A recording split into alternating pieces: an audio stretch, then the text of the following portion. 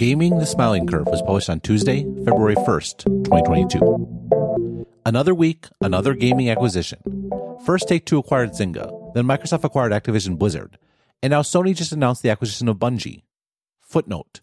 I will save the Wordle acquisition for another day, end footnote. Each of these acquisitions is interesting in their own right, but taken as a set, they paint a picture of industry evolution that extends far beyond gaming. Take-Two and mobile consolidation. The straightforward explanation for Take-Two's acquisition of Zynga is the fact that mobile captures more than 50% of gaming industry revenue, and it is growing much faster, 7% last year, than PC and console gaming. The gaming industry grew 1.4% as a whole. That is a problem for Take-Two, given that nearly all of the company's revenue comes from PC and console series like Grand Theft Auto, NBA 2K, Red Dead, Borderlands, and more. Zynga, meanwhile, was among the least prepared of the major mobile gaming companies for the changes wrought by Apple's App Tracking Transparency, ATT policy, which was introduced with iOS 14 and rolled out over the first half of 2021. In the pre-ATT world, everyone from e-commerce sellers to app developers could effectively offload the collection and analysis of conversion data and subsequent targeting of advertising to Facebook, to the benefit of everyone involved. Individual developers and retailers did not need to bear the risk or expense of collecting and analyzing data, and could instead collectively outsource that job to the Facebook Data Factory, which had the benefit of making Facebook advertising that much more effective, not only to the benefit of Facebook's bottom line, but also to that of those that relied on its advertising platform. ATT, meanwhile, didn't ban data collection or analysis or targeting or any of the other aspects of advertising that many of its supporters object to. What it targeted was doing so collectively.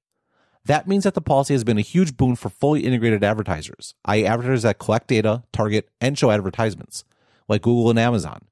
In this world, the natural response has been consolidation.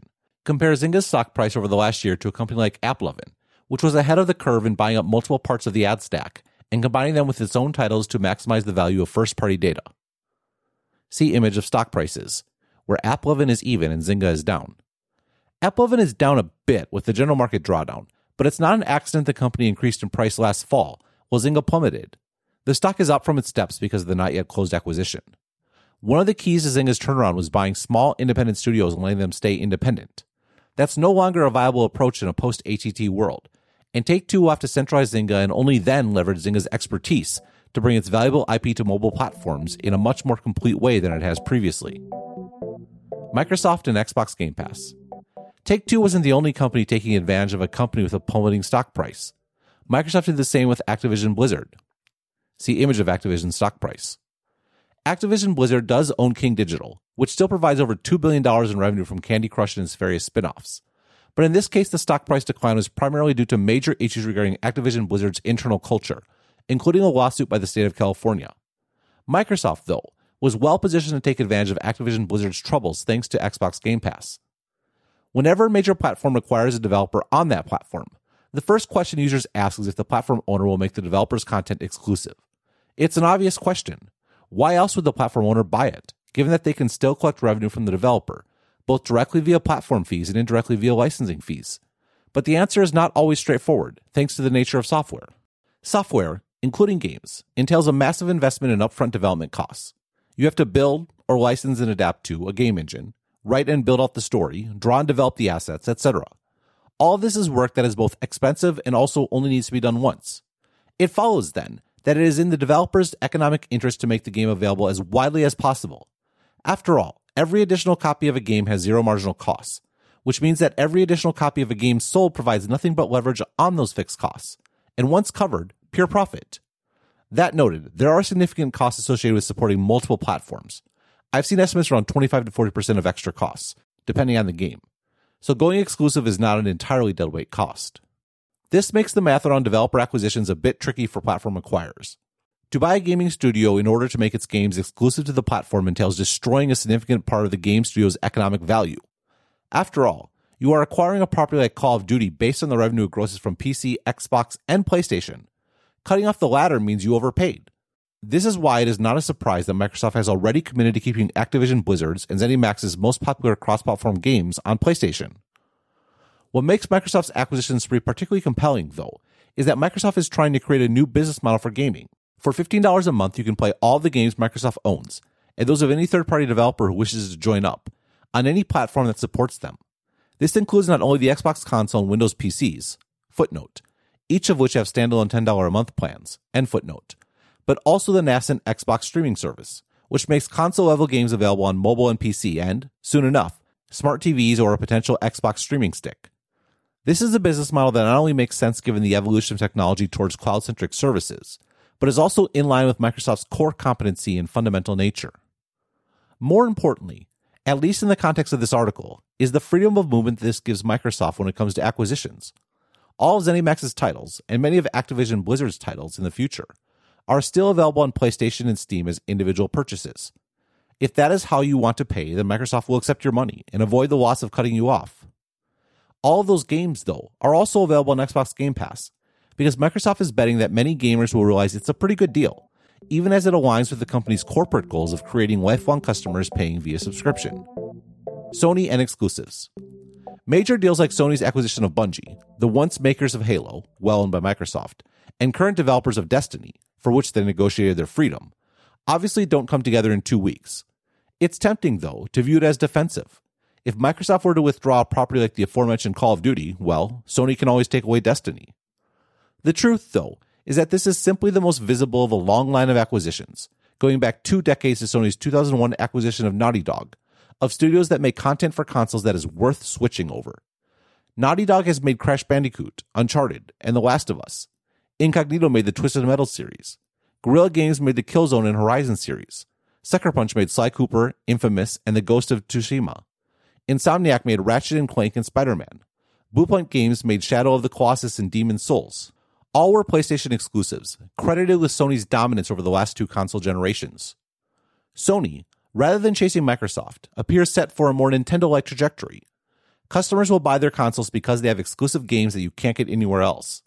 Unlike Nintendo, Sony consoles are on the cutting edge technologically, which means that the remaining third-party publishers like EA will continue to support them. Sure, Microsoft has a good subscription, but Sony has games that you can't get anywhere else, and, rumors suggest, a new subscription service of its own, although it may not have the best titles available immediately, which makes sense given Sony's strategy. That is why I expect Bungie to continue to support Destiny across multiple platforms, PlayStation, Xbox, and PC, while new content beyond the upcoming Witch Queen expansion is probably going to come out on PlayStation first. Whatever title lies beyond that, meanwhile, has a good chance of being PlayStation only. If you haven't spent the money on supporting multiple platforms, it is an easier choice to be an exclusive. Gaming and the Smiling Curve. The Smiling Curve, as I first explained in this 2014 article, was a concept created by Acer founder Stan Sy to explain where the profits were in technological manufacturing. From Wikipedia. A smiling curve is an illustration of value-adding potentials of different components of the value chain in an IT-related manufacturing industry. According to Sy's observation, in the personal computing industry, both ends of the value chain command higher values added to the product than the middle part of the value chain. If this phenomenon is presented in a graph with a y-axis for value added and an x-axis for value chain, stage of production, the resulting curve appears like a smile. See graph.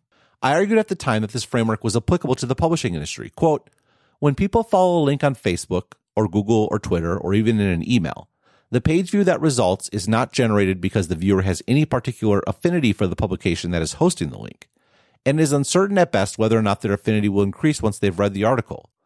If anything, the reader is likely to ascribe any positive feelings to the author, perhaps taking a peek at their archives or Twitter feed. Over time, as this cycle repeats itself and as people grow increasingly accustomed to getting most of their news from Facebook or Google or Twitter, value moves to the ends, just like it did in the IT manufacturing industry or smartphone industry. See drawing. End quote. I think this framework is also the best way to think about all these acquisitions. To generalize the concept, the top right of the curve are companies that have a direct connection with customers, including the aggregators. The top left are highly differentiated content makers. See drawing. When it comes to mobile gaming, the dominant aggregators in the top right side of the curve are Apple and Google in their respective app stores. The most cynical interpretation of ATT is that Facebook was superseding both to become the most important way in which people discovered apps, and Apple, thanks to its OS-level control, cut them off at the knees, pushing Facebook down to the middle. The response from content makers, then, has been to consolidate and increase the leverage that comes from differentiated content. Xbox Game Pass, meanwhile, is an attempt to build a position as an aggregator. The initiative will be successful to the extent that gamers play games because they are in Game Pass, and increasingly shun games that have to be purchased individually, incentivizing holdouts to join Microsoft's subscription. Microsoft is kickstarting this effort by buying its own differentiated content and overlaying their long-term incentives over any individual game studio's incentives to maximize their short-term revenue by selling a game individually. Sony is pursuing a similar strategy, but with a different business model. Whereas Microsoft is increasingly device agnostic, of course it helps that they sell both Xbox consoles and Windows. Sony is doubling down on the integration of hardware and software. Their best content is designed to not only make money in its own right, but to also persuade customers to buy PlayStation consoles. The more PlayStation consoles there are, the more attractive the platform is to third-party developers. What is much less viable is anything in the middle. The original PlayStation was almost completely dependent on third-party games, relying on technical superiority to build its user base and attract developers. That approach reached its limit with the relative disappointment that was the PlayStation 3, and Sony has been focused on exclusives ever since. Content developers like Zynga, meanwhile, can't depend on companies in the middle either. Apple's rules have ensured that anyone who is not an aggregator has to figure out how to make money on their own. There is still a market for third-party developers on consoles and PCs. Steam is a major aggregator on the ladder, challenged by not just Microsoft but also Epic, who all are competing for the best developers. But it is increasingly important that content be highly differentiated and costs tightly contained. The upside of acquisitions. There are a lot of seemingly scary implications in this analysis, including concepts like exclusives, lock-in, and the sense that the big are getting bigger. I think there is a strong argument, though, that the overall impact on consumers is on balance a positive one. Gaming, to a much greater extent than many other industries, is a zero-sum game. Time spent playing one title is time not spent playing another one. Moreover, the total cost of ownership for any particular gaming platform, relative to the time spent playing games, is a very favorable one. With regards to the latter point, the price of having access to everything is not an overwhelming one. With regards to the former, the incentives to make a game that is truly exceptional, and thus truly differentiated, are higher than ever. Phil Spencer, CEO of Microsoft Gaming, made an argument along these lines when I challenged him in a Stratechery interview about a potential loss of competition entailed in the company's Activision Blizzard acquisition. I mean, that's maybe where we'll differ in opinion. And some of this just has to be comes down to the teams that become part of our team and our cultural journey with them that starts long ago. And this will sound a little bit like the kind of gaming person, but I'll say the thing that I have found that drives the teams that internally to our organization is they want to do things they've never been able to do before. They want to reach more players of their creations than they've ever been able to create before.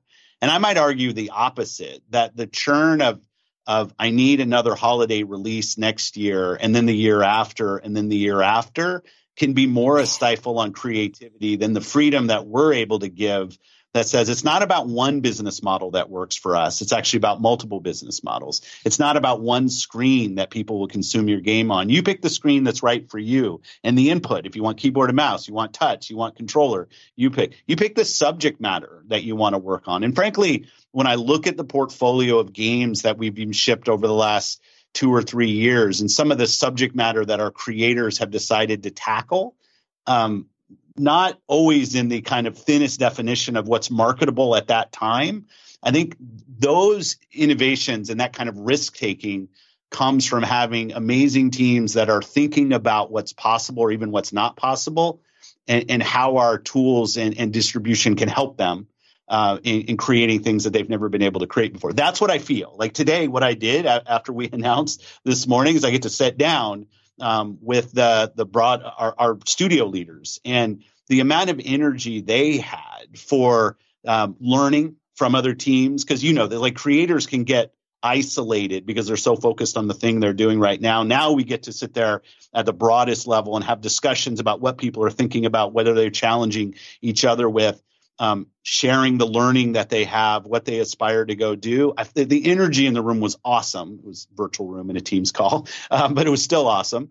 And I would say that freedom to innovate, to try new things, because it's not just down to one business model or one screen or even one device that somebody might buy, is the thing that I found is most liberating for the teams here. So, of course, that's the answer I would expect. I mean, now they're free. Everything's, we're going to take care of everything. I think that, there's certainly one of the early questions about this deal is, basically the big company doesn't think competition is particularly useful or valuable. We want to give people freedom to sort of explore. Well, let me hit on that one. Sorry, I didn't mean to interrupt, but let me hit on competition really quick because I see competition's a little bit different.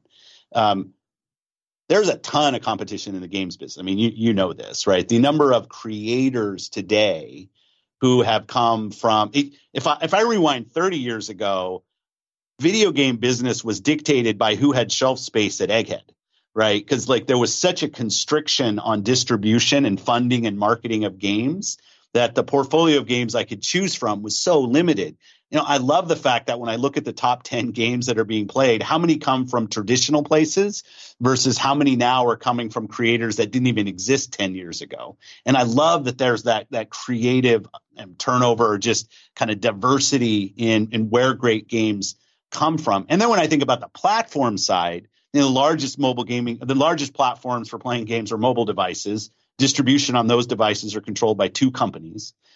So for us, it's how do we go invest in content and community so that we can actually have our distribution through our own content engagement that we have, because the competition is out there and it's so strong. I think the competition you talk about between individual teams and like the competition to make the next paycheck, I understand maybe that's motivating to certain teams. I've just found with our teams that they do much better work when our motivation is more about like how many customers can we reach. Forgive the extended excerpt, but I think this is essential, particularly the second part. So much of our thinking about competition is rooted in the analog world, a world of scarcity where there really was limited shelf space or limited telephone lines or limited railroad access. That just isn't the case on the internet, where anyone has access to everyone. This has dramatically increased the power of creators, who can not only go direct, but also plays aggregators off against each other. That is the realm of competition that matters. If we must accept a world where platforms like the App Store have total power within their domain, then the answer is to build up alternative aggregators that have compelling content of their own, waging a proper fight for the only scarce resource there is on the internet, time. The daily update is intended for a single recipient, but occasional forwarding is totally fine. If you would like to order multiple subscriptions for your team with a group discount, please contact me directly. Thanks for being a subscriber, and have a great day.